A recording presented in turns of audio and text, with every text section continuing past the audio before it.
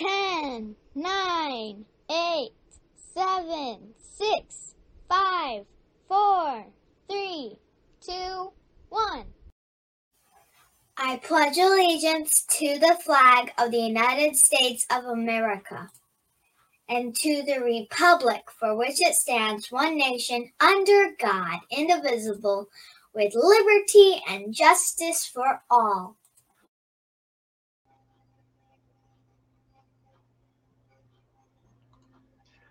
All right, everyone. Hello and welcome to Restore Freedom Weekly. This is Season 2, Episode 14. I'm Constitutional Attorney Catherine Henry, and this is Liberty Lori. And today we have a very important topic to discuss with you. And I do believe we're going to be bringing in a special guest shortly. There is another important person joining us, at least in the chat on YouTube. That is Mr. Henry, Mr. Catherine Henry, as many people joke around with him about. Anyway, thanks for joining us today, everyone. And we're going to go ahead and get started. And I'll just wait for, or I'll lean on Lori to let me know when our special guest has come in backstage if I don't happen to notice myself. Hello to the About Liberty 15 minutes. 15 minutes. Okay, good. Hello to the Liberty Cause and to all the rest of you joining us today on our various 9 of you. All right. Thank you to Lightning Dave on YouTube, who's apparently hanging out with 9 freedom fighters joining us today. So that's awesome.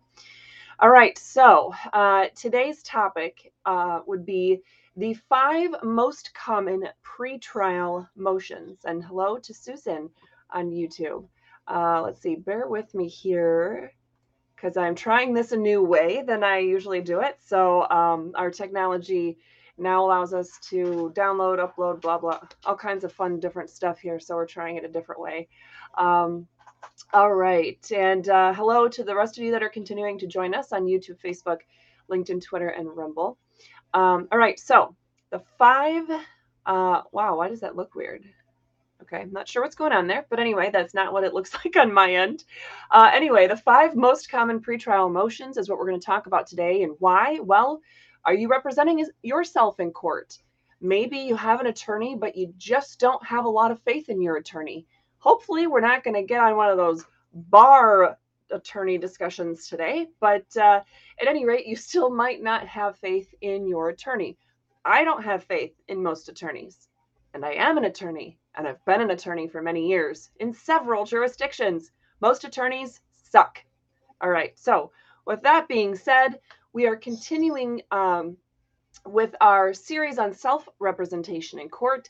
And so we want to enable you to continue learning about all of these important topics so that whether it's something that you are taking to court in terms of a civil case, or you're responding because all of a sudden you're facing some sort of administrative or criminal charges, we want you to be able to handle that. Yes, and John on YouTube is reminding us all to smash that like button, and of course, share if you're on Facebook or the social media platforms that allow that, and subscribe, hit the notifications button as well. In a couple of years or so, when I get a little bit more free time, I may even get fancy and have that little, click button that shows up in some YouTube videos. So you see what buttons I'm talking about if you're new to YouTube yourself. At any rate, I am worried that this PowerPoint might look really crappy because, like I said, it's a new way of doing it. So it actually converted it out of a Google Slides format and into Microsoft. Sorry, I swore at you guys today. I know it's a little early in the day to start swearing like that, but anyway, I think that's why it does look bad on the screen here. But anyway, just hang in there with me. Hopefully the rest of it will be fine, and I won't use this method for the Constitution segment recap that we'll have on Thursday. All right, so we are continuing that series on self-representation. Again, today going over the 5 most common pre-trial motions, so before your trial. And that's, whether your case is civil or criminal, this information will help you to be best prepared for trial or to avoid having trial if that is your goal. So I'm going to throw on there a comment from the Liberty Cause. He agrees that most attorneys suck. There are a few who actually care about the Constitution. Dare I say, a few that actually can spell the word Constitution. And with that, we are moving on. Oh, no, this looks insane. Okay, guys, hang in there with me. Lori, does that look as crappy to you as it does to me? Yes, it does. Okay, we're leaving that. Very disappointing. I don't know if it's the streaming software or Microsoft, but I'll blame Microsoft. So, all right, I have the other one already. I will just go back in that. All right, here we go. Something that's going to work a little bit better. Oops. As I try to resize Here. I guess it does go bigger. Because if you needed to kick me out, I could interrupt you when our guest comes. Okay. To make it bigger. Well, yeah, I get, we'll leave you in for now. We know how much you hate it, so we'll punish you. Bill Gates is the root of all things evil, says our friend. Yes, and I'm working on a Windows computer, so, I think I made it mad when I said that Microsoft was the cause of all the problems in doing the slideshow the other way. Anyway, all right, now I'm clicking in the wrong spot, though. See, look at that slide. It looks so much better, doesn't it? And definitely this one looks better. So this week, as always, on Tuesday, true or false question at 10 a.m. is posted. Again, we've narrowed down to just YouTube community and Telegram channels. That would be t.me/restorefreedom or youtube.com/restorefreedom, and you will get to our YouTube or Telegram channels. And so today's question, you can still go on there and answer anytime between now and 10 p.m. tonight when the answer is posted. Motions to dismiss or motions in limine, motions to compel, to quash a subpoena, and for a more definite statement, are common pretrial motions in both civil and criminal cases. True or false? So make sure to check that out and answer that question on Telegram or YouTube. All right, so we're going to start with the motion to dismiss. Then we're going to talk about the motion to suppress and a motion in limine. Talking about then a motion for discovery and the sister motion, a motion to compel discovery. A motion to quash a subpoena would be next. And kind of a sister motion or analogous motion is a motion for a protective order. And then a motion for a more definite statement. Again, this is not, if you're an attorney and you just want to learn more about motion practice or trial practice, by all means, you are more than welcome to join us today and even join in the discussion. But this is really meant to give you guys who are not attorneys the essential knowledge so that, let's put it this way. Let's say you are lucky enough that you never find yourself having to go to court for anything. Well, first of all, then I'm going to tell you you're not doing enough freedom activism if you've never gone into court. But let's say you are in that kind of scenario, you just make it all the way through life. You never have to go to court yourself. And you're thinking, well, gosh, I don't know when to use this, or would this even be necessary for me to know? Well, let's think of the most famous person probably at this point in the entire world. Anybody got any names? Lori, you got any suggestions? Who can you think of, a famous name that comes up to the top of your head that's in the news frequently? Does it start with a T? It sure does. It happens to be someone who also lives in the state of Florida now, Mr. Trump himself. And so President Trump is in the news a lot for what? Well, one of the things he's been in the news for a lot would be all the court cases. We started hearing about stuff with Rudy Giuliani in 2020. We started hearing from Sidney Powell in 2020. We had cases in all different states, state courts and federal courts. We have criminal cases now, cases in Florida, cases in New York, cases all over the country involving just the one guy. And let's face it, it's in the news. So you're like, oh, I guess I kind of want to at least know what's going on with that. How much better would it be for you to understand what's going on if they mention a certain kind of motion or even, oh gosh, Lori, who are the people that put out the 2,000 Mules video? They were arrested, thrown in jail. Can't think of their You're name. making me think too hard. I'm sure some of you might know. Anyway, they found Speak themselves up, guys. illegally put in jail during the course of their case, and I believe it was a civil case in the first place. At any rate, they filed motions, and it was the successful motion practice that ended up getting them released.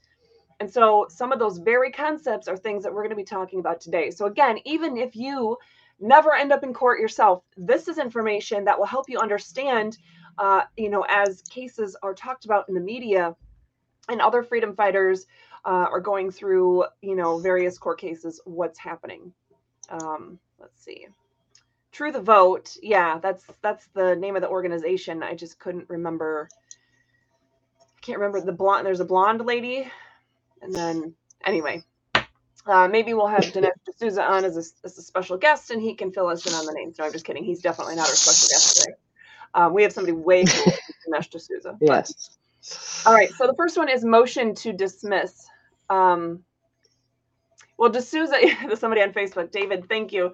D'Souza is the one that worked with her, but he wasn't jailed. He talked about her being thrown in jail, and I don't remember if it was her and her husband, or her and her partner with True the Vote. I can't even remember the details. I posted about it, but there's been a lot going on in the last several months, and so that's information my brain has decided not to retain.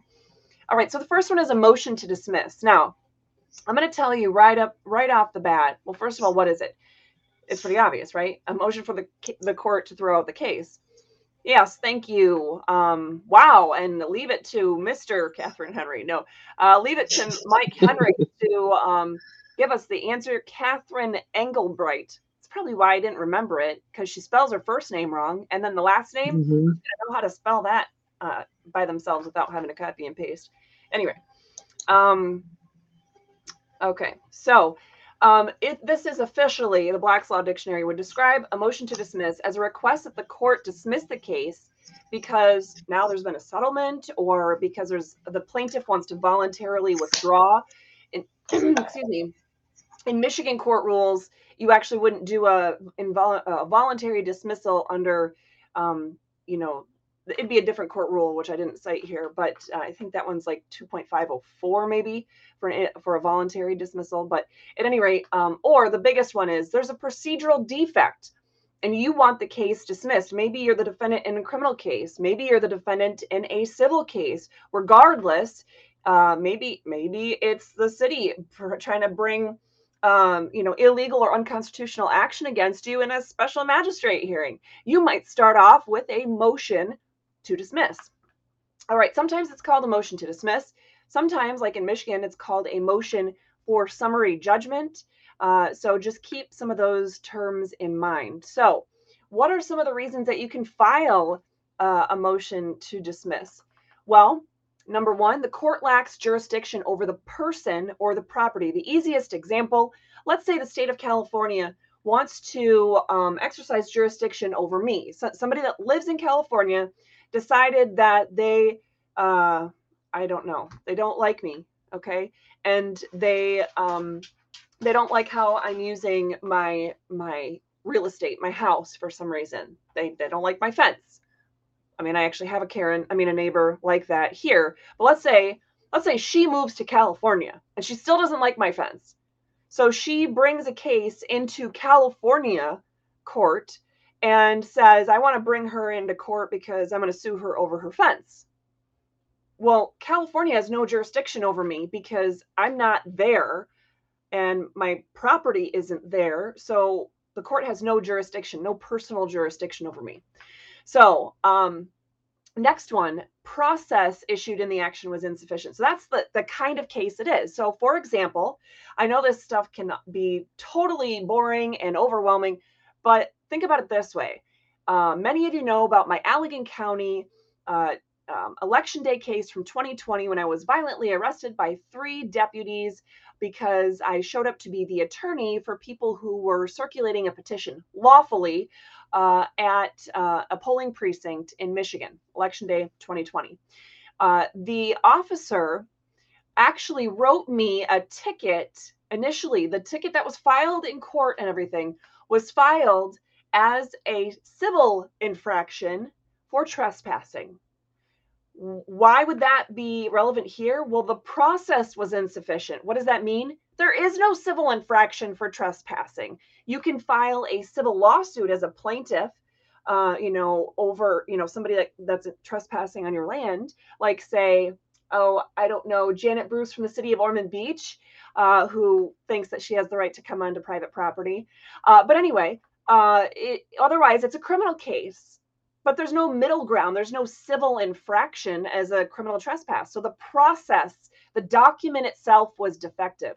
It doesn't exist. Okay, then service of process. Well, I was never actually served with with any kind of complaint that was a criminal complaint. Can you imagine that? I went through almost 2 years of battling in Allegan County courts to get that case dismissed. And one of the things that I filed on initially was the fact that they never served me. They never served me with a criminal complaint ever. When they eventually added a second charge to the complaint and filed an amended complaint later on, a whole year later, they never served me with that either. I just happened to get a courtesy copy from the court, but the prosecution never served me, not once, with a criminal complaint. Isn't that crazy? Okay, so that is something that you can raise to get a motion to dismiss.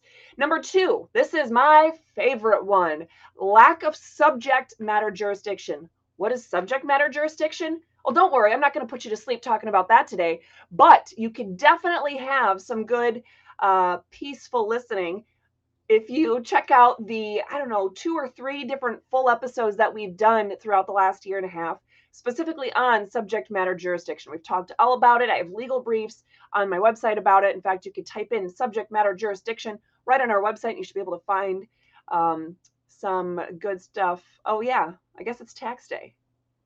Oh, Joe on Facebook is pointing out that it's government extortion day, and it had me thinking, what in the world?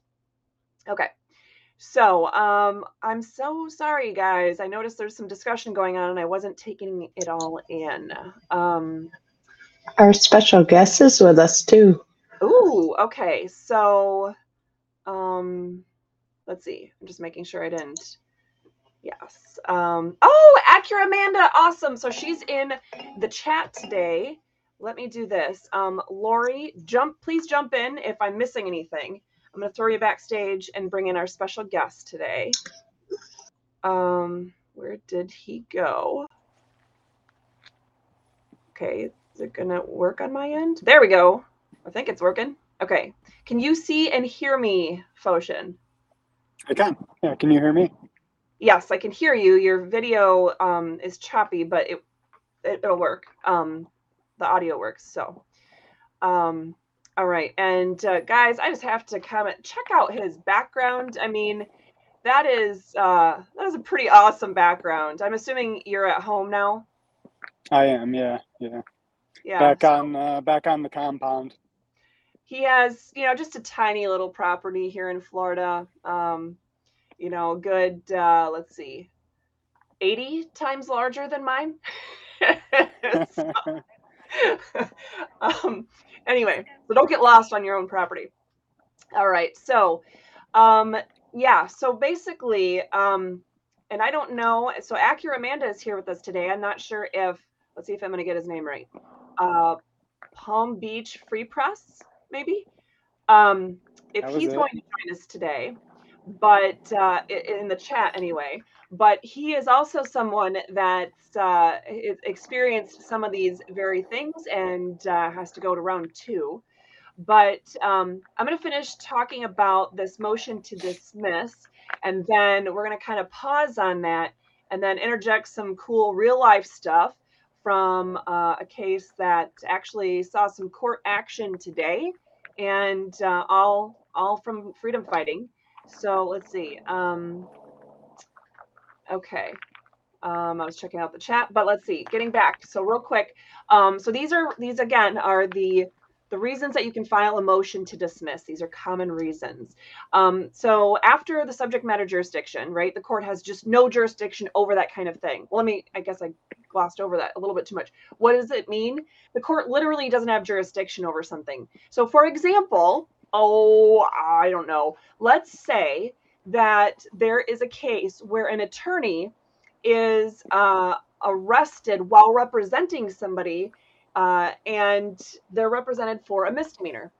In Michigan, there would be no subject matter jurisdiction because attorneys are public officers, and a public officer cannot be arrested for anything other than one of three exceptions, right? So treason and two other ones. So basically, the court wouldn't have jurisdiction, but the court would never, prosecution would never try to prosecute somebody for being an attorney. Obviously not. I know. Another really good example would be, let's say a special magistrate at a code enforcement hearing was trying to exercise jurisdiction over the property of a homeowner to the extent that they were going to allow the city to go onto the property, tear up the homeowner's property physically, remove it, and then charge the homeowner for that. That would be a clear example of a lack of subject matter jurisdiction. Not that anything that insane or stupid would ever happen in court, but that would be a good example. Okay, so next, a party asserting the claim lacks the legal capacity to sue. So you hear about standing, right? A lot of the 2020 cases were dismissed for one reason or another relating to standing. Oh, the court said that the party didn't have standing to challenge the election results here, or they didn't have the standing to challenge an executive order in this state or whatever. It's mostly garbage, but basically what it means is, let's say it's a contract, okay? It's over a contract, and you have some third party that is not, has nothing to do with the contract. If Foshin and I have a contract and Lori decides she wants to sue one of us about the contract, generally speaking, she doesn't have the capacity to sue about that because it's not her contract, right? So she doesn't have the legal capacity to sue. Another one, there's already an action going, right? Foshin and I have a contract. He wants to enforce the contract, and he's already filed some other kind of lawsuit about it. Now he's trying to file in a different county for the same case. He can't do that. And then release, payment, prior judgment, immunity, statute of limitations, infancy. So basically, this is if, let's say somebody sued Emma because they don't like our privacy fence. She could have the case dismissed against her because she's 9 years old. They can't sue her for any of her, property rights relating to this fence. Payment. If Foshin sued me for this fictitious contract we have, and he wanted me to follow through in this contract, if I was able to show, hey, I already followed through, I already paid, well, that would be a good reason to have the case dismissed, right? Or what if he waited too long? What if Foshin wanted to follow through on this contract that I violated, but I violated this contract 20 years ago? Almost every state would say, hey, 20 years is way too long to try to sue somebody for a broken contract. Sorry, case is going to be dismissed. All right, so last three reasons why you can file a motion to dismiss. This is one of the big ones, okay? That the opposing party has failed to state a claim upon which relief can be granted. I may have also used this in my Allegan County case, but basically, where the court or where the prosecution or the other side has a claim, they're asking the court to do something that there can be no relief on that. If you want some really clear examples that I can't come up with off the top of my head, check out my website where you'll see a bunch of briefs and how I use that and the other cases that I cite about that. Number 9 in the Michigan court rules anyway, is that the opposing party has failed to state to state a valid defense. Now, that's not applicable in a criminal case, because in a criminal case, if you are the defendant, you literally don't have to do anything other than show up. And even then, they can have a trial in your absence. Not that you'd want that. But you could sit there totally silent the entire time, and it's still the prosecution's burden of proving every element of the offense in order to prove that you're guilty. So they can't bring this up. They can't say, oh, well, you failed to state a valid defense. No, that's only in a civil case. All right, and then except as to the amount of damages, this would be in Michigan Court Rules 2.116C10. This is one of my favorites as well, that there is no genuine issue of material fact and that the moving party is entitled to judgment as a matter of law. So for the arrest case that I had in 2020, this was one of the things that I argued because I said all along, we did not disagree about the facts. There was no dispute. They never said I was incorrect about where I was parked, where the circulators were parked, where I was, what I said, what they said, all the facts were there. We agreed that the city clerk tried to tell me I wasn't allowed to be there. Yeah, she said it. She's a moron. She had no right to tell me that. So we disagreed about the law, not about the facts. And so anyway, that would be a motion to dismiss claims. So with the first three that we talked about, you have to file them right away, typically. Otherwise, they're waived. You can't bring it up again. So if the court doesn't have jurisdiction over you as a person, you have to bring that up right away. Otherwise, if you just keep going through the court case, then you can't bring that up later. They'll say, sorry, you basically accepted the fact that the court now has jurisdiction over you. The process was issued, meaning the kind of case, and the service of process, how or if you were even served at all, that you have to bring those issues up right away. Subject matter jurisdiction, the big one, can be raised at any time. You can even not realize that there's no subject matter jurisdiction at the trial level and just bring it up on an appeal for the first time. It's like the only thing you could bring up on appeal for the first time, but that's something you could bring up at any time. Numbers 5 through 7, they have to be raised at some point in your responsive pleading. So when you respond to whenever you file a responsive pleading, they have to be raised then. And then the last three that are those big ones we just talked about, they can be filed at any time unless the court has issued some sort of deadline for dispositive motions. Any motions that can dispose of or throw out the case, or complete the case before a trial. That if that time period has been set by a judge and it is now passed, then you can no longer file. And then I threw in there some of the, you have Michigan Court Rule 2.116, the Federal Rules of Civil Procedure 12B, Florida Rules 1.160 and 1.140, just as some rules to get you started with. But before we go any further with the motions, I want to talk about motions stuff. Wow, I'm almost a poet.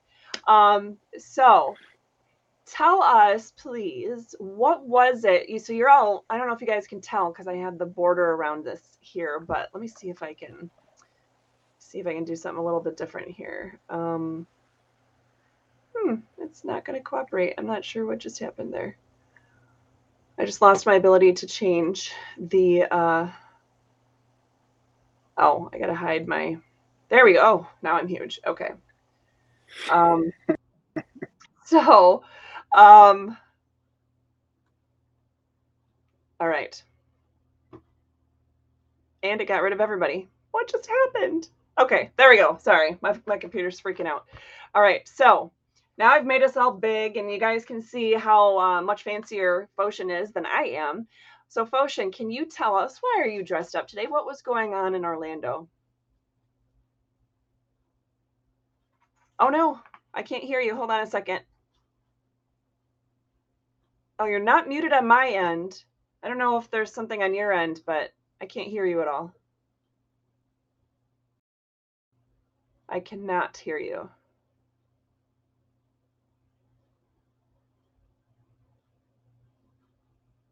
I'm going to throw Lori in here. Hey, Lori, can you hear Foshin, or is it just me? No, I can't hear him. Okay.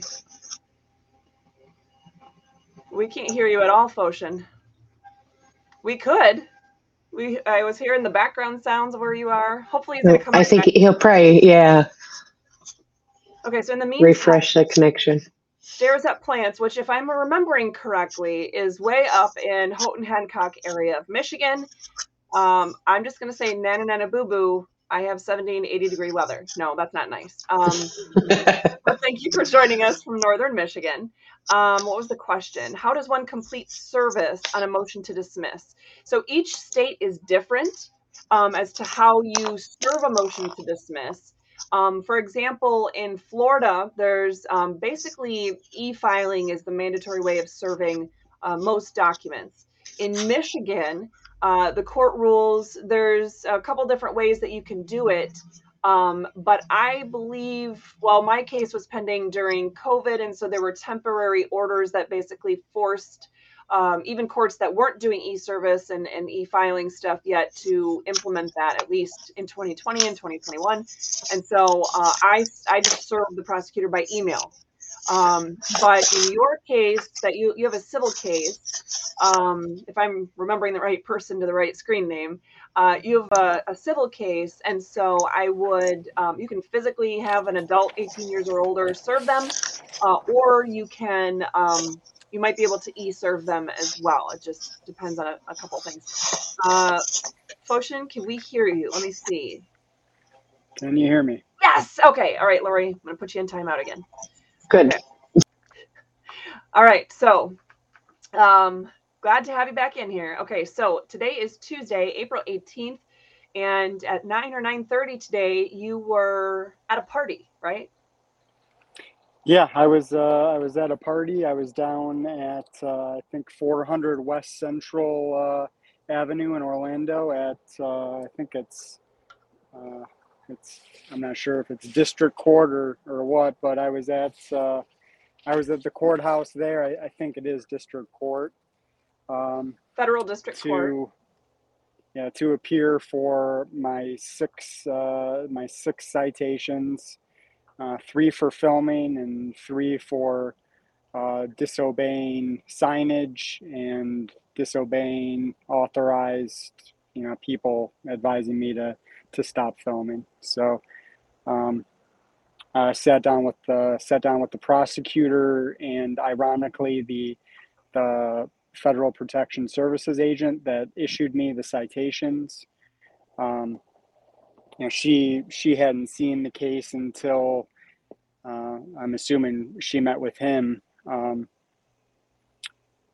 So she wasn't real familiar with the actual CFR that I was being charged with, and what she said is she wanted to see if we could find a resolution today, and if we couldn't find a resolution today, that we would put it out 30 days and revisit it then. And I asked her what resolution looked like to her, and she kind of she asked me about the charges, and that's kind of when I got into my position on the matter, which is that I was following the letter of the law, and I don't I don't think that the charges are just, and I'm certainly not going to plead guilty to charges that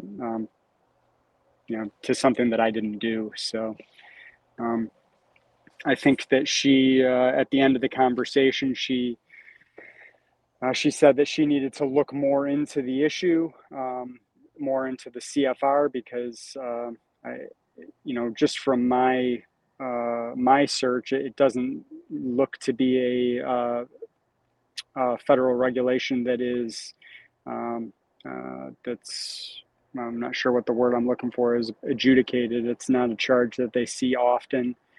So I don't think that she was familiar with the law, and I think she was probably buying herself some time to educate herself on the law. But it came down in the conversation, at least, to the fact that I was disobeying a security regulation, or I was disobeying a security directive, regardless of the fact that I was I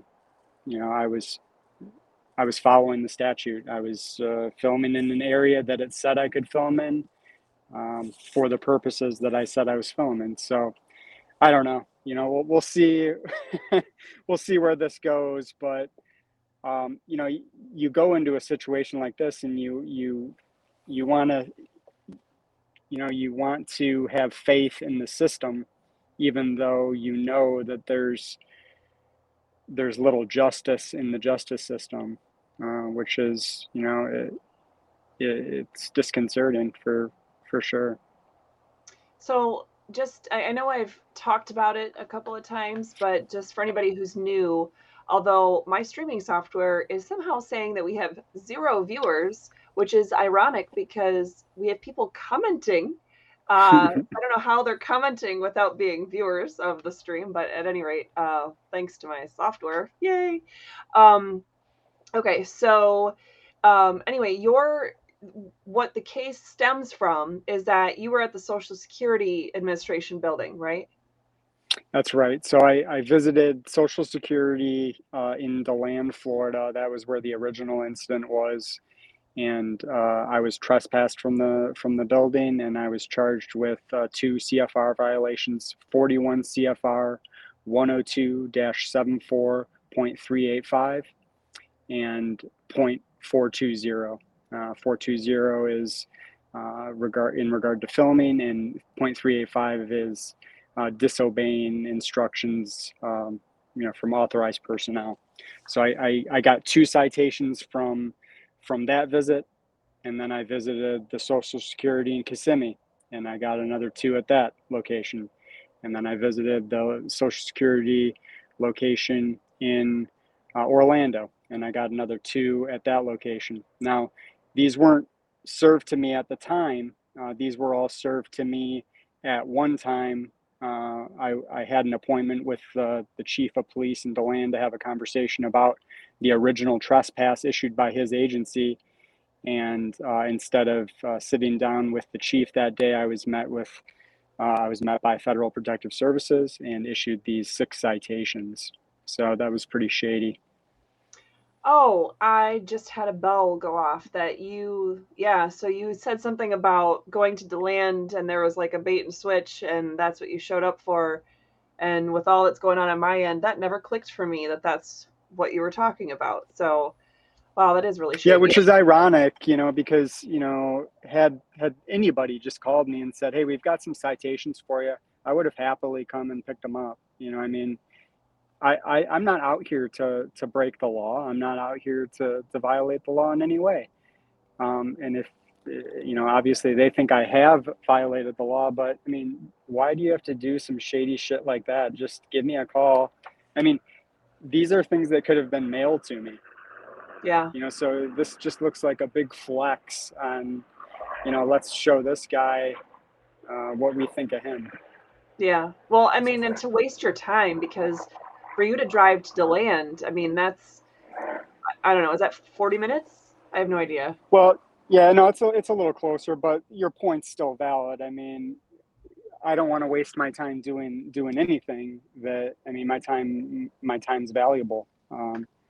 So it was just shady that, they're going to set it up as some, yeah, sure, sit down with the chief, let's have a conversation, let's have a conversation about the law. And then it's just like, oh, joke's on you. Yep. Yeah, that's total garbage. So, at any rate, at this point, to those of you who are, curious about Foshin's case, and by the way, I don't know if Lori has had a chance to do it yet, but if you're looking for information about him or the work that he does or why he was at the Social Security office in the first place, check out his YouTube channel. This is a public service. And you just have YouTube. You don't have like Facebook or anything like that for that, right? Oh, no, I've got Facebook. It's just much, much smaller. And all of my content is on YouTube, where the stuff on Facebook is kind of lagging. And I set it up later, so I'm catching up with all that stuff. But Okay. Yeah, if you want to know what's going on, when it's going on, YouTube's the best spot to find me. Okay. So, and let me tell you guys, Foshin is one of those guys that's a freedom fighter who's just in the corner of anybody who's on the side of justice. Because a week ago, Monday, when we thought that the city of Ormond Beach was literally going to start coming and digging out our pavers and our shipping containers and our privacy fence, because that's what they said they were going to do on April 10th, and I hadn't yet received an order in hand saying that the special magistrate orders were paused or stayed by the appellate judge.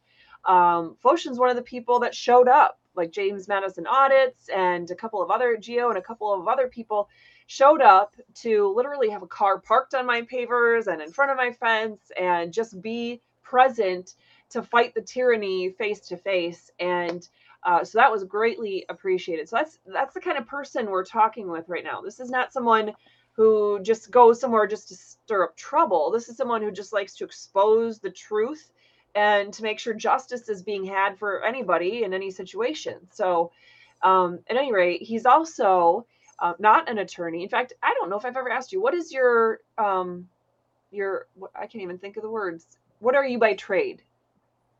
Yeah, I'm an entrepreneur, so I'm a small business owner. We own a couple small businesses, and that's what I got going on.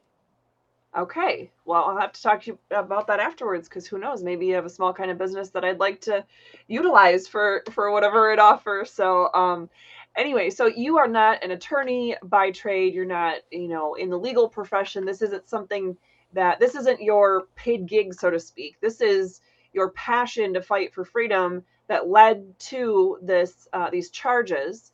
And so you are representing yourself, though, right? That is true. Yeah. And my understanding is that you, at least in part, kind of came to that conclusion to represent yourself based on the conversation that Acura Amanda and I had about, I think it was about her charges that have finally been dismissed, but that she received while she was out there doing First Amendment auditing types of work. And she made the famous comment about, hey, no one's going to advocate for yourself any better than you will. And so that whole discussion that we had kind of inspired you to fight for your own freedom and not rely on an attorney who might not have all the time or the resources or the passion to get it done right. Am I kind of on the right track? Yeah, this is also true. I was probably looking at, beginning at, $5,000 to $10,000 just to get somebody to represent me in that forum. And, I read law, I try to understand what I'm getting into before I get into it. So I'm already doing some of this legwork. I'm already reading case law. I'm already doing some of these things. So, hey, don't ever when say you that guys back said again. that, There's no case law. Doesn't okay, exist. precedent. Should I say that? Yeah. Case precedent. Yes. So when I heard Amanda say that it just kind of struck me, and I had to analyze that. I'm going to give this person the money, and then what? I'm just going to be hands off. Am I not going to be involved anymore? And, that was something that the prosecutor said today. Well, when you get an attorney, just give them that number that I gave you, because we can't talk to you anymore. Well, what the fuck is that? I want to know what's going on. So, I think there's a saying that, only, something about having a fool for a client, but I think there's probably more to that quote that everybody's missing. So. Yeah, I mean, yeah, I was told that myself, that, well, you don't, anybody who represents themselves has a fool for a client. I was told that many times, but I know damn well that there's literally not an attorney on the planet that I know of that was actually willing to read the motions that I had already filed, let alone, to know the whole facts and do all the background so they could jump in and take over the case for me. So if they're not even willing to read it, let alone write it, how could they possibly have fought for me any better than I fought for me? And I know damn well that it wasn't that my motions were done wrong or that my interlocutory appeals were done wrong, why it took so long to finally get it dismissed. No, I had shitty judges at the district court and circuit court and court of appeals that got assigned to my case who didn't give a shit about the Constitution. So, and I am an attorney, so it's a little bit, not the same in some senses, but it wasn't because I was representing myself. It wasn't that my stuff was denied, my requests were denied just because I was too, involved in it or whatever. And that's what some people say about representing yourself. It does become hard. If you're too ingrained, you're too close to a case. Sometimes when you're putting stuff together, you leave out some of the obvious things that are obvious to you that might not be so obvious to the judge or the jury or something. And so, yeah, you need, another pair of eyes, at least one. to help. Sorry, the Liberty Cause is saying that the judge assigned in my case was a moron. All of them, because not a single one of them cared about the Constitution or anything else for that reason. So, all right. It looks like we had somehow had a bad link for you on YouTube, but it looks like Lori fixed it and was able to share the correct link, or something was going weird with your YouTube channel, but she was able to share something that worked for people. So, Good Citizen on YouTube says, I've been following Foshin on YouTube on This Is a Public Service for a long time. He is a first-class act. Well, he's my friend. Appreciate that. Have him. Oh, wait, sorry. No. Yeah, we're truly blessed to have, have found friends like Foshin here. Like I said, This Is a Public Service is his YouTube handle. James Madison Audits, the Liberty Cause. I'm struggling to think of people's handles and not their real names, because some of our freedom fighting friends have a day job that they just like to keep the anonymity for that purpose. But Accurate Amanda and Palm Beach Free Press. I mean, good, really good freedom fighting, Constitution loving, God loving people that we're very blessed to have as friends and fellow freedom fighters down here. And of course, not that I'm not having love for my Michigan freedom fighters and people that are still up there working super hard, like Joe Moss leading the way. He's been in national news a few times now. He tells me he learned from the best. So I'd like to think that's not just patting me on the back, but he really means that. Rachel Atwood and a lot of other friends that are still fighting the good fight up there. So at any rate, I'm trying to figure out, let's see, what would be the best way? Yeah, basically, Foshin, for you, I would think at this point you might want to look into, and maybe you already did and you told me and I'm just totally spacing it, like I've done way too much recently with all the stress going on, but if I were you, I would file some of those motions to dismiss. You could do them all together in one. You can break them up separately if you really wanted to, if there's a procedural benefit to you. But there's some of those motions to dismiss that you might want to look into filing. Now, keep in mind, guys, for Foshin, it was a federal building. So he's being charged in federal district court. And so the federal rules of procedure apply. There's federal civil rules and federal criminal rules, and then the federal rules of evidence as well. So for his case, if he wanted to file a motion to dismiss or anything like that, he needs to be paying attention to the federal rules. Literally, you don't look at the state court rules at all when you're in federal court. So I actually sued our city manager and city council in personal and professional capacities back in 2015 for violating my rights. And so their overpriced attorney paid with my tax dollars, moved it to federal district court, where we were in front of a federal magistrate judge as well, like you were today. And that was a whole bunch of fun. So I do have motions that you could copy from, at least to some degree. I mean, that was a civil suit I brought against them, but there's still some good, some formatting and types of things that the federal rules would mostly apply. And keep in mind, guys, one more complication. Sometimes there's local amendments.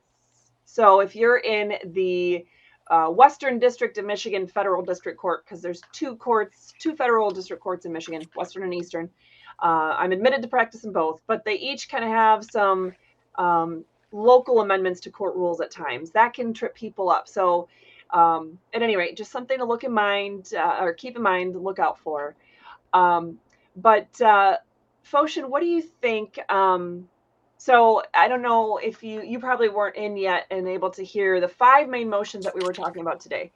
We have a motion to dismiss, a motion to suppress, a motion for discovery, a motion to quash a subpoena or for a protective order, and a motion for a more definite statement. Now, I haven't even told everybody else what some of those really mean yet, so it's okay if that's just a bunch of legal lingo that doesn't make sense to you at this point. But does any one of those kind of motions jump out at you as something that you want to explore or discuss or whatever in terms of what you're going through? Well, I think I'd probably have a question. So, I mean, to me, this just seems like a real clear cut. I was following the letter of the law. So, if somebody can still be charged for that and they still have to go through all these processes, just seems ridiculous. So, I would think that one would be able to file a motion to dismiss. But, I'm pretty green, so I'm not sure what you would say in something like that. Well, what exactly am I being charged with? Following the law, or what? So, who knows? Yeah, so you might want to check out one of those, the different motions to dismiss. I haven't read the specific codes or the things that relate to you. So at some point, maybe you can have them printed off and we can just sit down over some lunch. I was going to say coffee. I don't drink coffee, but anyway, sit down over a root beer Zevia or something and talk about it. But we can brainstorm it might just be a lack of subject matter jurisdiction. It might be some sort of, that's probably the best one, quite frankly, or it might be a lack of jurisdiction over. No, I would say it probably would be because you were physically present, so it wouldn't be that there was no jurisdiction over the person. You were present at the federal buildings. You would say yes to that.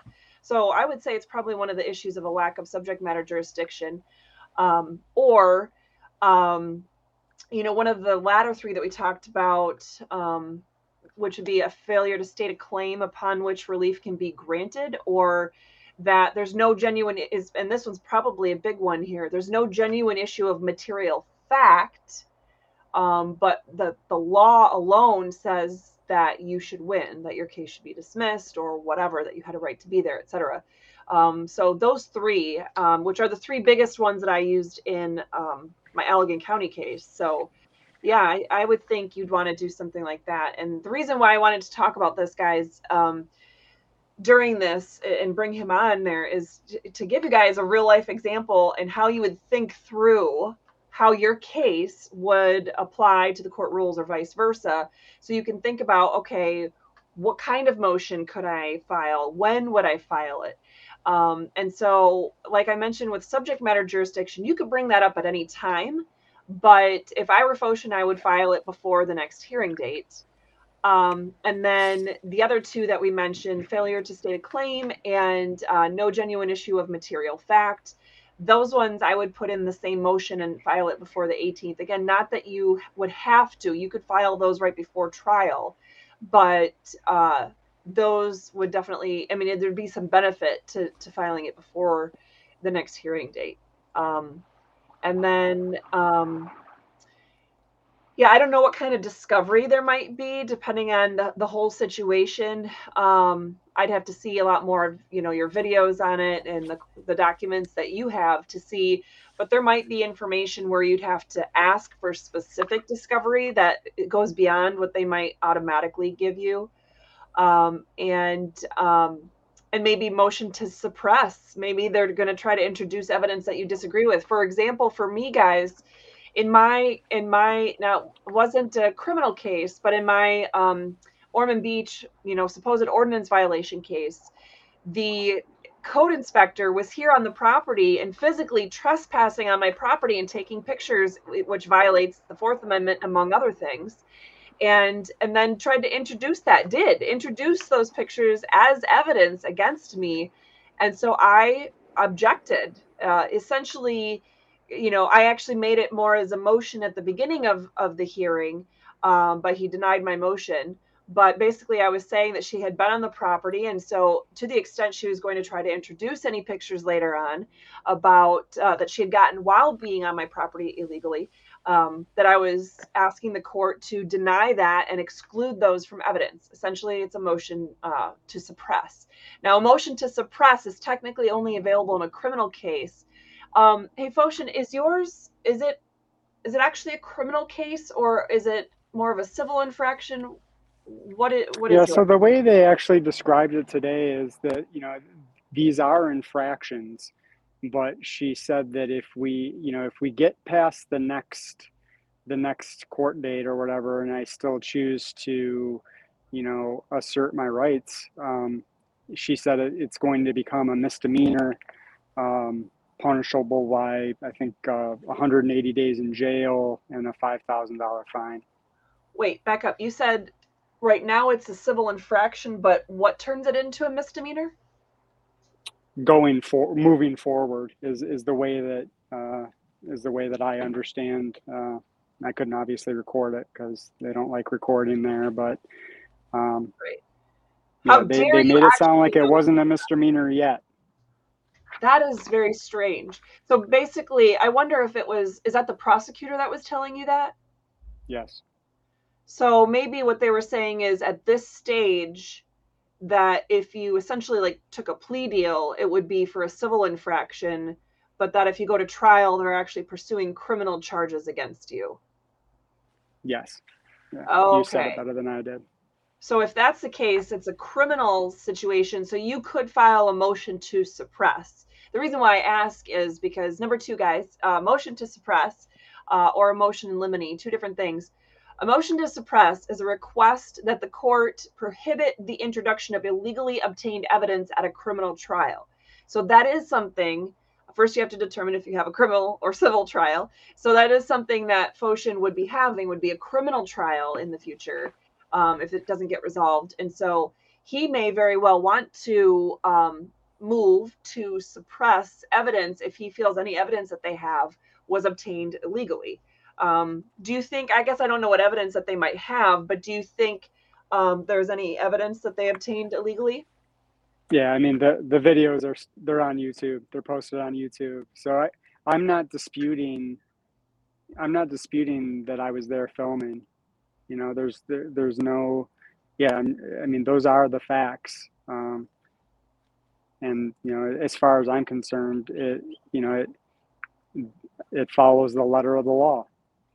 Okay. So yeah, probably it's not something that is relevant in every situation, but sometimes. I didn't file a motion to suppress any evidence in my Allegan County case, which was an actual criminal case, because we agreed just there too. We agreed on the facts.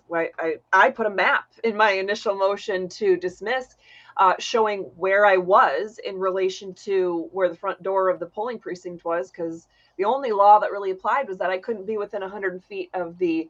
In Michigan, it's 100 feet. Florida, it's 150. But I couldn't be within 100 feet of the door of a polling precinct on election day. I was 229 feet away, so I was way beyond what was required there. But at any rate, we all agreed on those kinds of things. So anyway, it's just something you guys need to think about. Sometimes people know just enough to be dangerous and not enough to really be good with the information. And so a motion to suppress is sometimes helpful, but also keep in mind it's generally not something that's used in a civil case either. A motion in limine, though, is something that came up with Palm Beach Free Press's case. I think it was last week. I think it was last Tuesday. And it was their motion was filed on Monday by the prosecutor. I don't know, Phocion, did you know about this? Have you and I talked about it, or do you know of Acura Amanda and Palm Beach Free Press, right? I do know what's going on, but we talked about it on Monday when we were at the house, but I don't know what's going on. Neither one of I don't talk to Amanda outside of commenting on her Facebook, where we've never met. Oh, okay. Well, we'll have to have a get together soon. But anyway, so they literally served him by email the day before trial, and that his was for a criminal case. Again, First Amendment advocacy, all of this stuff. What I was doing up in Allegan County, Michigan on Election Day 2020, what Phocion was doing here in the state of Florida, what Acura Amanda was doing in the state of Florida, what Palm Beach Free Press was doing here in the state of Florida, all First Amendment advocacy. No actual crimes were committed by any of us. But at any rate, so in his case, they filed a motion in limine and served it on him the day before his trial. They couldn't get their shit together any faster than that. And then I want to say it was something like 30 different paragraphs. They wanted to exclude, maybe it was more, but it was insane. But roughly 30 different things that they wanted to prohibit him from doing. Now, what's the difference between a motion to suppress and a motion in limine? And this is something, Foshin, that you might want to know too, because who knows what games the prosecutors are going to play in your case. But what a motion in limine is, it's a pre-trial, so before the trial, or apparently with them the day before trial request, that certain inadmissible evidence cannot even be referred to or even offered at trial. So they're saying you can't even bring it up during the trial to try to introduce it as evidence. And typically, Black's Law Dictionary explains, typically the party makes the motion when it believes that, in fact, I forgot. I didn't have my slideshow, so give me a second here, guys. Sorry about that. Okay. So typically the party makes the motion when it believes that the mere mention of evidence during trial would be highly prejudicial. If such evidence is mentioned, the judge may order a mistrial. Okay, so here's the thing. In their case, what they were asking in Palm Beach Free Press, in his case, what they were saying is he can't talk about his character. He can't talk about. They were asking the judge to grant this motion in limine, saying he can't introduce evidence about any prior wrongdoing from the police department or any investigations, IA investigations that are going on about these kind of arrests or their abuse of power. He can't introduce evidence about his character or, basically the fact that he thought he had the legal authority to be there and do what he was doing. They literally wanted to exclude him from really presenting any kind of defense whatsoever. And actually, I guess that did happen in my case, although it was just a verbal motion made and no follow through in writing. But in July of 2021, we had a hearing by Zoom in my criminal case where the prosecution was literally saying they wanted me prohibited from bringing up any legal defense whatsoever, even though for a case of trespassing, they have to prove that I didn't have the authority to do it. And if I thought I had the legal authority to be on the property, then legally, they cannot charge me with a criminal trespassing. That's the same in any state, but certainly in Michigan. And so, it's a part of the defense. And the judge agreed with them and granted their motion at that time. That was a whole year before we actually ended up getting to our final trial date.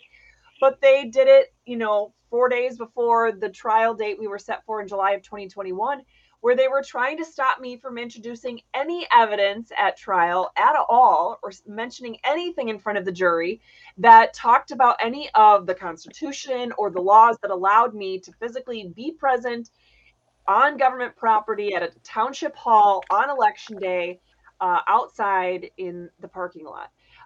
And so that's just insane. And what they were doing to him was insane. So this is what they're doing to Rogue Nation. I had breakfast with him this morning.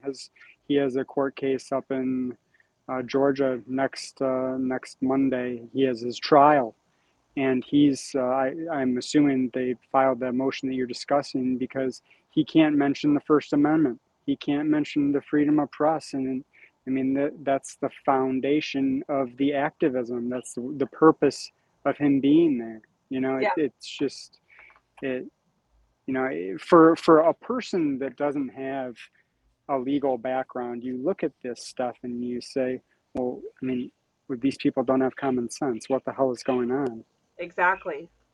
Is he representing himself? No, he's got an attorney up there, but he's facing 1 to 5 years, for filming on public property. He was outside. And please tell me that his attorney has fought, actually officially on the record, fought for his right to be able to introduce the testimony and evidence about the First Amendment and freedom of the press and all that. I don't know the answer to that. I would certainly hope so. I'll refer him to minute 104 of this and see if he's got any insight. But he has, obviously this is nerve-wracking, right? But he and his attorney seem to be optimistic about things now. I mean, optimistic's a hell of a thing, right? Yeah. Well, definitely, he needs to be careful. I mean, I'm not saying I don't know anything about his attorney, so I don't know if it's a good attorney, bad attorney, or otherwise. But he needs to make sure that a proper record is laid, because I'm going to point out here, even an motion in limine. Let's say it's they're trying to stop him from introducing evidence. Okay, so it's basically the state's motion in limine against him. But let's say, even if it was the other way around, it was his motion that there was some sort of inadmissible evidence that was being offered. What Black's Law Dictionary wants you guys all to know is that even if you have a judge that ordered, yep, okay, so the other side can't introduce this evidence at trial, they can't even bring it up. If the person does introduce it, the prosecution or whatever does introduce or even talks about that evidence that they weren't supposed to, then the party, he would still need to object on the record during the trial to make sure he's preserving that issue for appeal. He can't just rely on something that was already supposedly handled pre-trial. So it's all about CYA. Those better be your 3 new middle initials. Your new middle name. If you are representing yourself in any way, it's cover your ass. I mean, and quite frankly, even if you're not in court and if you never make it to court, really covering your butt in these situations, in any situation. I mean, I just bought a new used car and it was all CYA in how they are handling things. I mean, I don't even want. One of the dumbass things they did is they brought my car down here. They drove it down from Jacksonville without a freaking license plate on it. They stole my license plate. It's at the dealer up in Jacksonville. So anyway, it's all CYA. But anyway, those are 2 different things. Same kind of concept, motion to suppress, motion in limine. A motion in limine can be filed by either party, and you can file it in a criminal case or a civil case.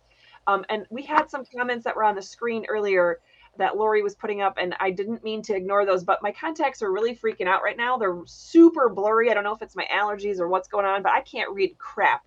I'm barely able to read my slideshow, which is, the lettering is ridiculously large, but I certainly can't read the comments. That is way too tiny. So I'm sorry about that. If there's something I needed to address that I haven't yet, then maybe Lori or even Foshin will yell at me to do that. Something you might want to do, Foshin, so I'm going to talk about this really quick. A motion for discovery or a motion to compel. Now, a motion for discovery, that's an obvious one. You're asking the court to order the other side to give you evidence, right? To give you discovery, to answer questions. There's different kinds of things that discovery could be. It could be interrogatories. That's where you have a written list of questions that the other side has to provide written answers back. It could be a deposition where, let's say Foshin wanted to depose the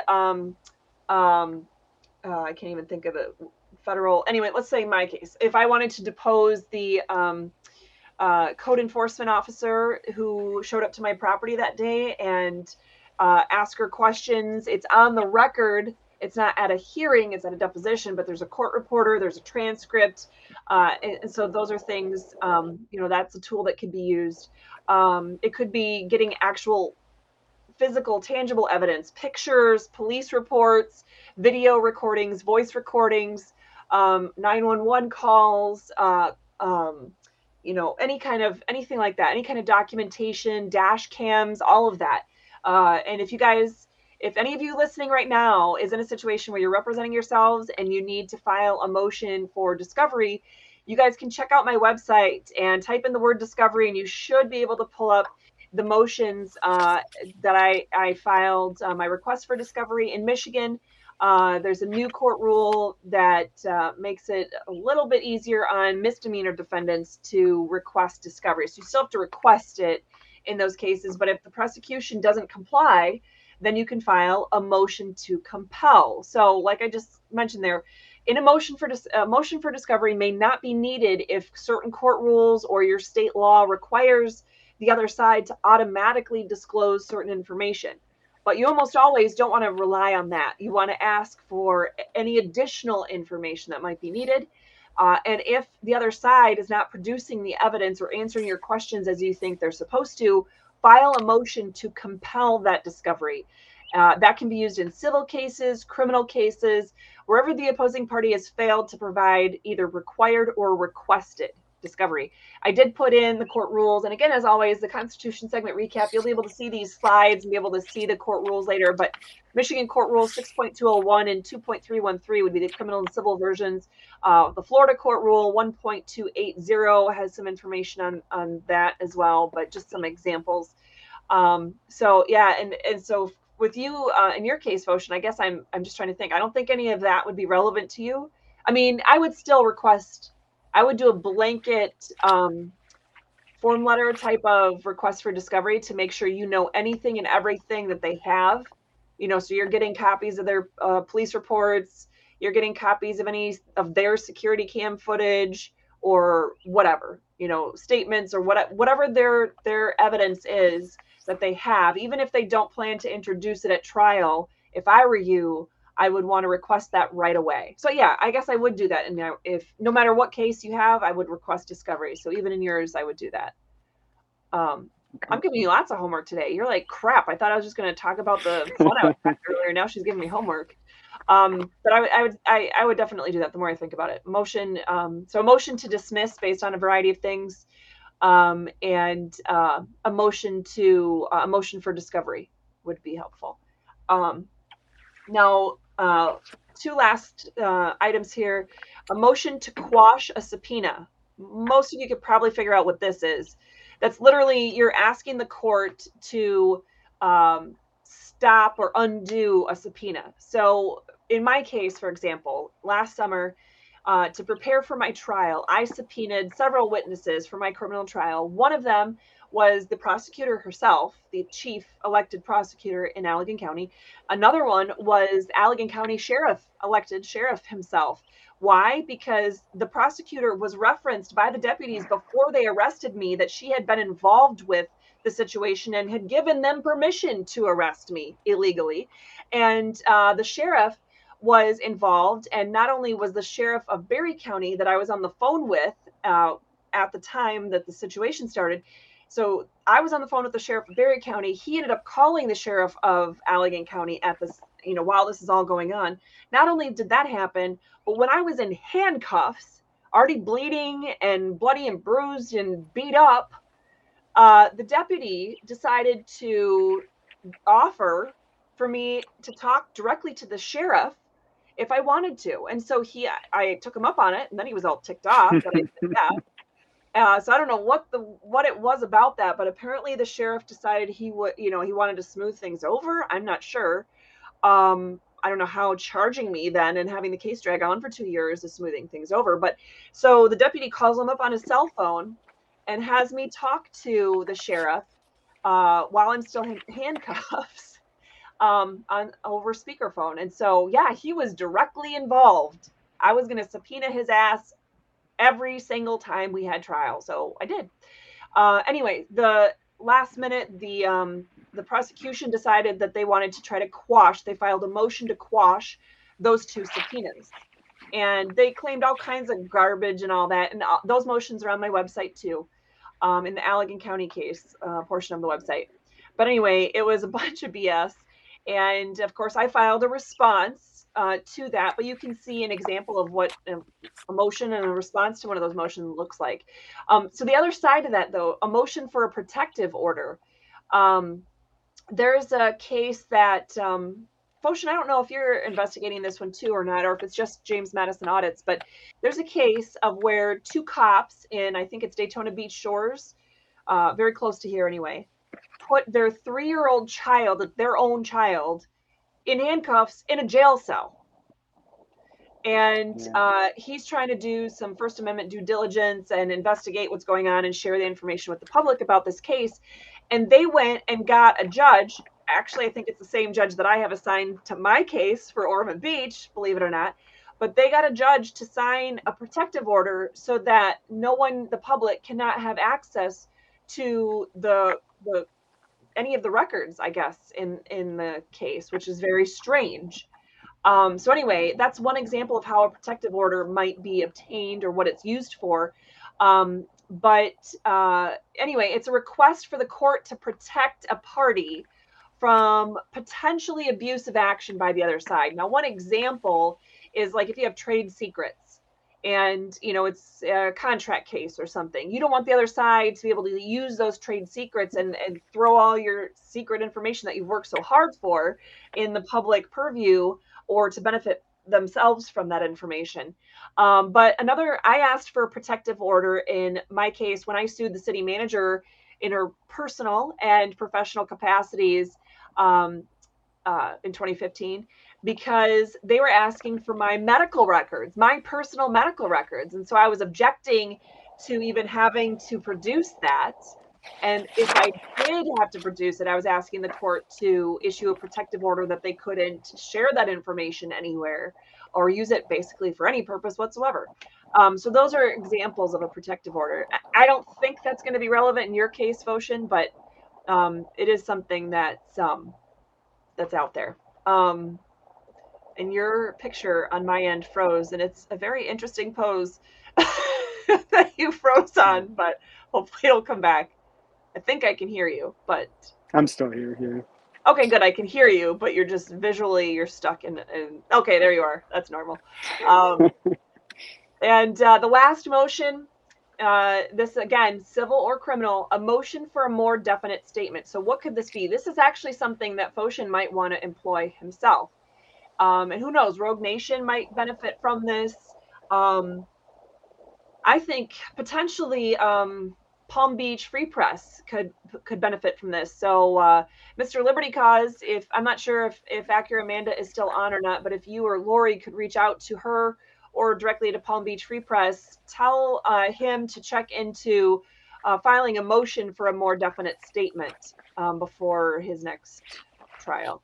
But anyway, for you, Foshin, it would be, I think, very relevant too. And what it is it's a request that the court require the other side to amend a vague or ambiguous pleading to which you cannot be reasonably required to respond. So in other words, there's some sort of, let's say there's a complaint filed, you know, criminal or civil complaint filed against you, and something about it is just so vague. You're like, what the heck am I actually being charged with? What exactly is it that I'm charged with doing? It's a motion for a more definite statement that I think, and I did look at Palm Beach Free Press's, I want to say it's a 4-page complaint-ish. It's weird how they did it. But I think he would benefit from filing one of those motions. And for you, Foshin, I haven't seen the actual documents yet, but you might benefit from that because maybe it would force the prosecutor to go through the motions of identifying exactly what it is and then essentially what the elements are that they would have to prove. And maybe if you get lucky enough, they would then realize, oh, yeah, I guess this isn't something that we can charge him with. Or we have to, you know, get rid of one of the two kinds of charges you have or something like that. There could be some benefit to that aside from just getting a better understanding of what it is that they're coming after you for. Not that you can't read the federal regulations, but it just might help narrow things down or clarify it in terms of what do they have to prove to the court or to the jury in order for you to be found guilty. What exactly are they asking for?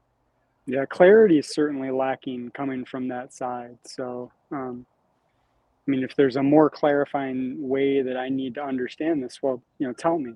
You know, I can't even remember or tell you how many times I've said something to that effect to every person, you know, along this process, whether it be the FPS agent or any one of the land officers or any one of the Orlando SSA people. And the Social Security person that showed up at the Land Police Department, you know, she didn't want to hear it. You know, I asked her if she wanted to have a conversation about these GSA rules that are on the wall, and she wasn't interested. Wait a minute. A government official that's supposedly trying to have the law enforced didn't even want to talk about what the letter of the law said. No, that doesn't happen. Oh, wait. I've got video of me saying that as well, too. Yeah, I might, as long as you give me 5 minutes to talk about what the law actually says. Nope, we'll violently arrest you instead and threaten to take your kid. Jeez. I guess you're smart enough not to have your little people traveling along with you when you're, but when it was during COVID and everything was shut down and I homeschool, like what, there's not a lot of choice there. So I'm going to update this, guys, but there's going to be a slide in here that you guys will see on Thursday in the Constitution segment recap that just has the links for, I'll have the resources page totally, like the court documents page on my website, which is under resources. But I'll also give you the specific link to the Ormond Beach case and then to the Allegan County case, where those two are where most of the documents are. But like I've been mentioning, that case against the city manager of the city of Belding back in 2015 or so, that was against Meg Mullendor. A lot of the documents are KHVMM. Anyway, those are some of those documents are on there as well, and I'll continue putting more and more documents in my free time. But it's all meant to be. It's all been in the public purview at some point. I shared it on my Facebook page, or I shared it somewhere online at some point. And if you guys are interested in helping my continued fight, I did. Oh shoot, yeah, I got to pay the transcriptionist today because she got it done yesterday, or I think it was late Sunday night. She let me know that the transcript was done, and so I got to fork out, some thousands of dollars to pay her for that. So if you guys want to help me in my case with that, please check out that Give Send Go link. It's GiveSendGo/Save Henry Home, or you can go to my website, restorefreedomkh.com, to support us that way. You can also just donate to the general freedom fighting work that we're doing by going to restorefreedomkh.com/donate. Otherwise, Ocean, do you have I guess I've never talked with you about some of these things. I don't know if you're independently wealthy or if you have any kind of Give, Send, Go or donation link set up so that if people wanted to support you. I do. Well, there's no, I'm not independently wealthy, and I've got some links on my YouTube page, but Okay. One's a PayPal link and one's I think a Cash App link, but okay. Yeah, So that's you guys it. have I'd be more interested in liking, sharing, or subscribing to my content to get it out in front of more people. That I think that would be much more valuable to me. Okay. Well, and that's, really with everything, I would encourage each of you that are watching now or catching this later on I can't even talk today, podcasting software or whatever device, that you hit that like button, hit the subscribe button, notification buttons to everything that This Is a Public Service is doing on YouTube and Facebook, to our channels and what we're doing on YouTube, Facebook, Telegram, Twitter, LinkedIn, Instagram, Pinterest. If it's out there, we've got it.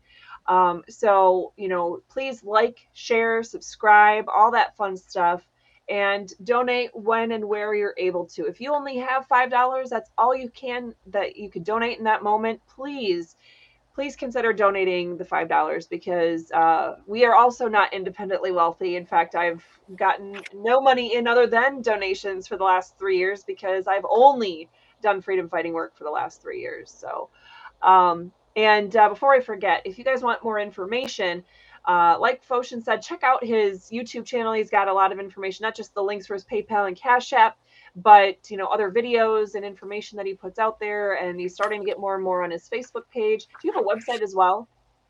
I do, but it's not live.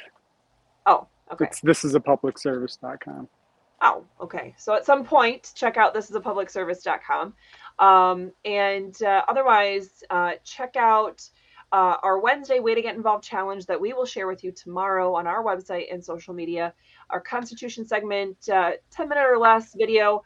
I've recently been told that TikTok now is no longer limited to 10 minutes for video uploads, and some of the other platforms are a little bit longer as well. So we may even go up to 15 minutes, but probably not on this topic. At any rate, so those Constitution segment recap videos have the link for the slideshow, and then I go through the slideshow in the video as well. So you have kind of double whammy access to that. On Thursday, we have freedom fighting tools that we will share with you on Friday. And, there are always tools that are helpful, at least 3 tools that we want to share with you that will help you along in your own freedom fight. So make sure to check those out. Foshin, is there anything that you think people need to know that we didn't talk about today, or any follow-up questions, I guess, about any of these kinds of motions or things that I can answer for you that other people might benefit from as well? Can motions that have been denied be used in your appeals? Oh, yes. So in case you guys didn't catch that, the question was, can motions that were denied be used in a later appeal? Yes. So for example, in my Allegan County case in I think by the time they actually let me file it, because they denied me filing my motion to dismiss, if you could believe that, I was actually able to finally file it in January of 2021, filed that motion to dismiss. February 4th, we had the hearing, and the judge denied it. I want to say it's a 4-page order. It was very, with like double spaced, whatever. It's very short, but basically he said I didn't have a right to file a motion to dismiss, that you can only do that in civil cases.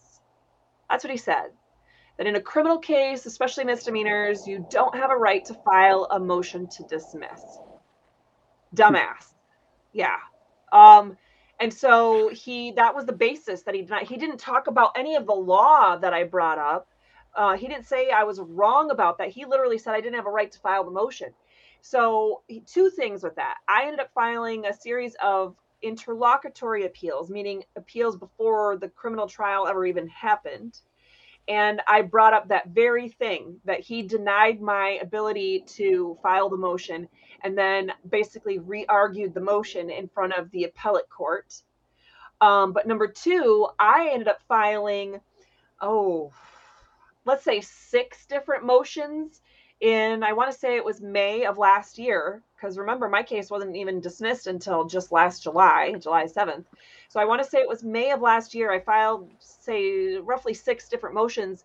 One motion by itself was for declaratory relief, where I'm asking the court to simply declare that it's true, that I have the right to file a motion to dismiss. I filed that as its own motion. And then I filed a motion to dismiss based on lack of subject matter jurisdiction. I file a motion to dismiss based on some procedural defects, like the fact that we had then been set for 8 trial dates, and so they were denying my right to speedy trial. And so there's several things. So I filed several different motions to dismiss. So I even filed, in my criminal case, I filed the same topics of motion to dismiss more than once. And the prosecution tried to get me stopped right then and there and say, we already talked about this. And I said, yeah, actually, the judge didn't even rule on the motion other than to say I don't have the right to bring up the motion. Interesting thing is, we ended up having a motion hearing on that in person on July 7th, 2021, or 2022. And the judge never ruled on my motion, declaring that I do, in fact, have the right to file a motion to dismiss. He jumped over that, instead started hearing my motion to dismiss itself.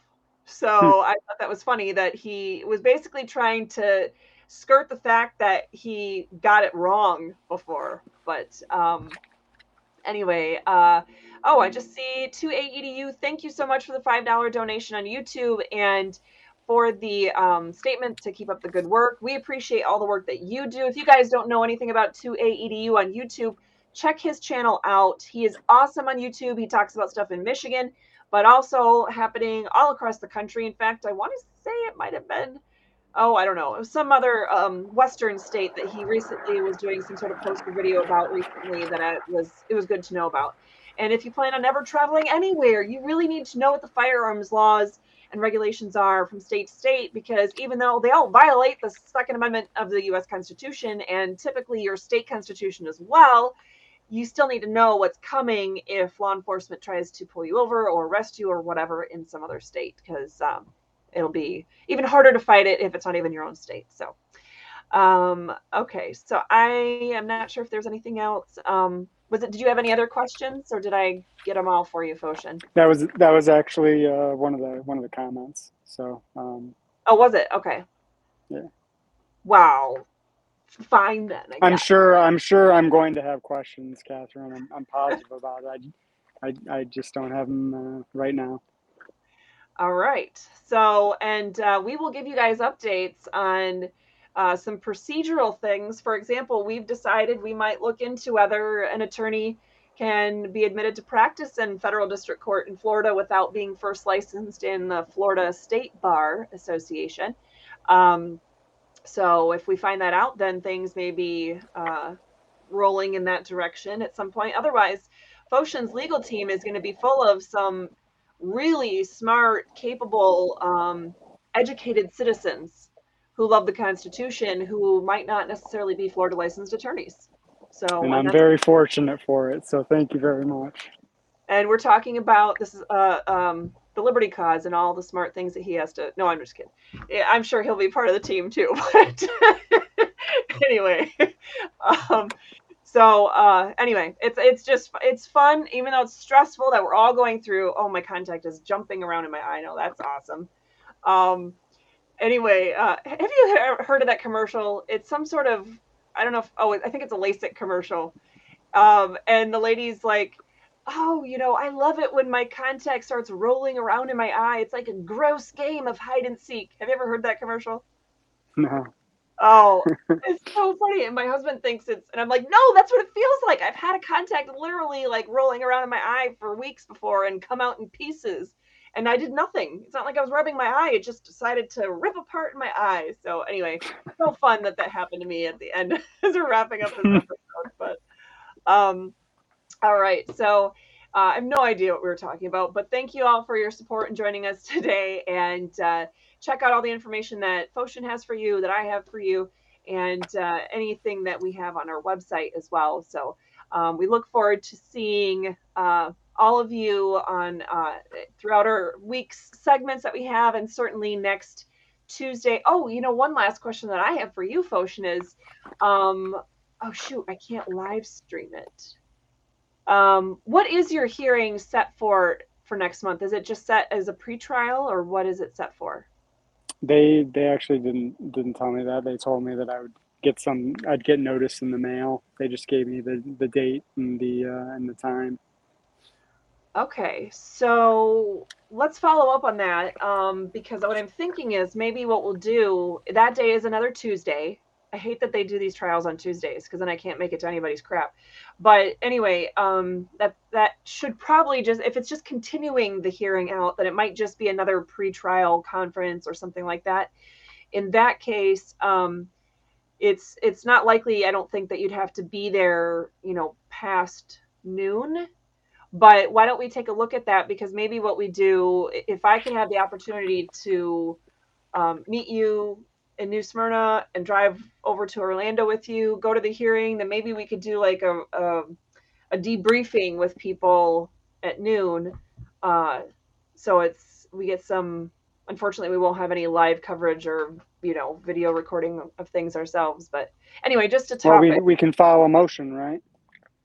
Well, yeah, I mean, yeah, you can always file a motion. So maybe we file a motion. Hey, we should get the Liberty Cause to come as press and cover it from that angle for us.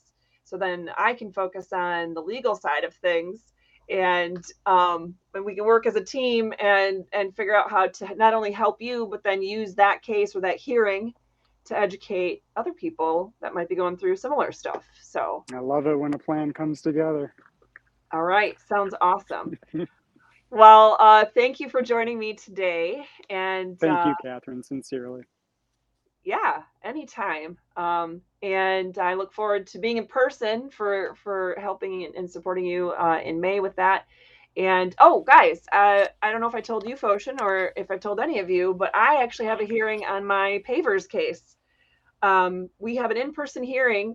Get this, I get a whole 15 minutes of a hearing. Not even do I get 15 minutes. My whole hearing is going to last supposedly only 15 minutes. So maybe that gives me 5 and the prosecutor, the city 5 and the judge 5 minutes to talk. I don't know. At any rate, in-person hearing, they did make accommodations, my reasonable request for accommodations to be in person and not by Zoom. And that, I think, is May 12th. I want to say it's a Thursday or Friday, but it'll be in Daytona at the Circuit Courthouse in Daytona. And I'll get information shortly about that. But and of course we'll have to pay to have the court reporter there and all that, you know, transcribing and stuff. So guys, please consider donating if you haven't, or donating more if you're able to.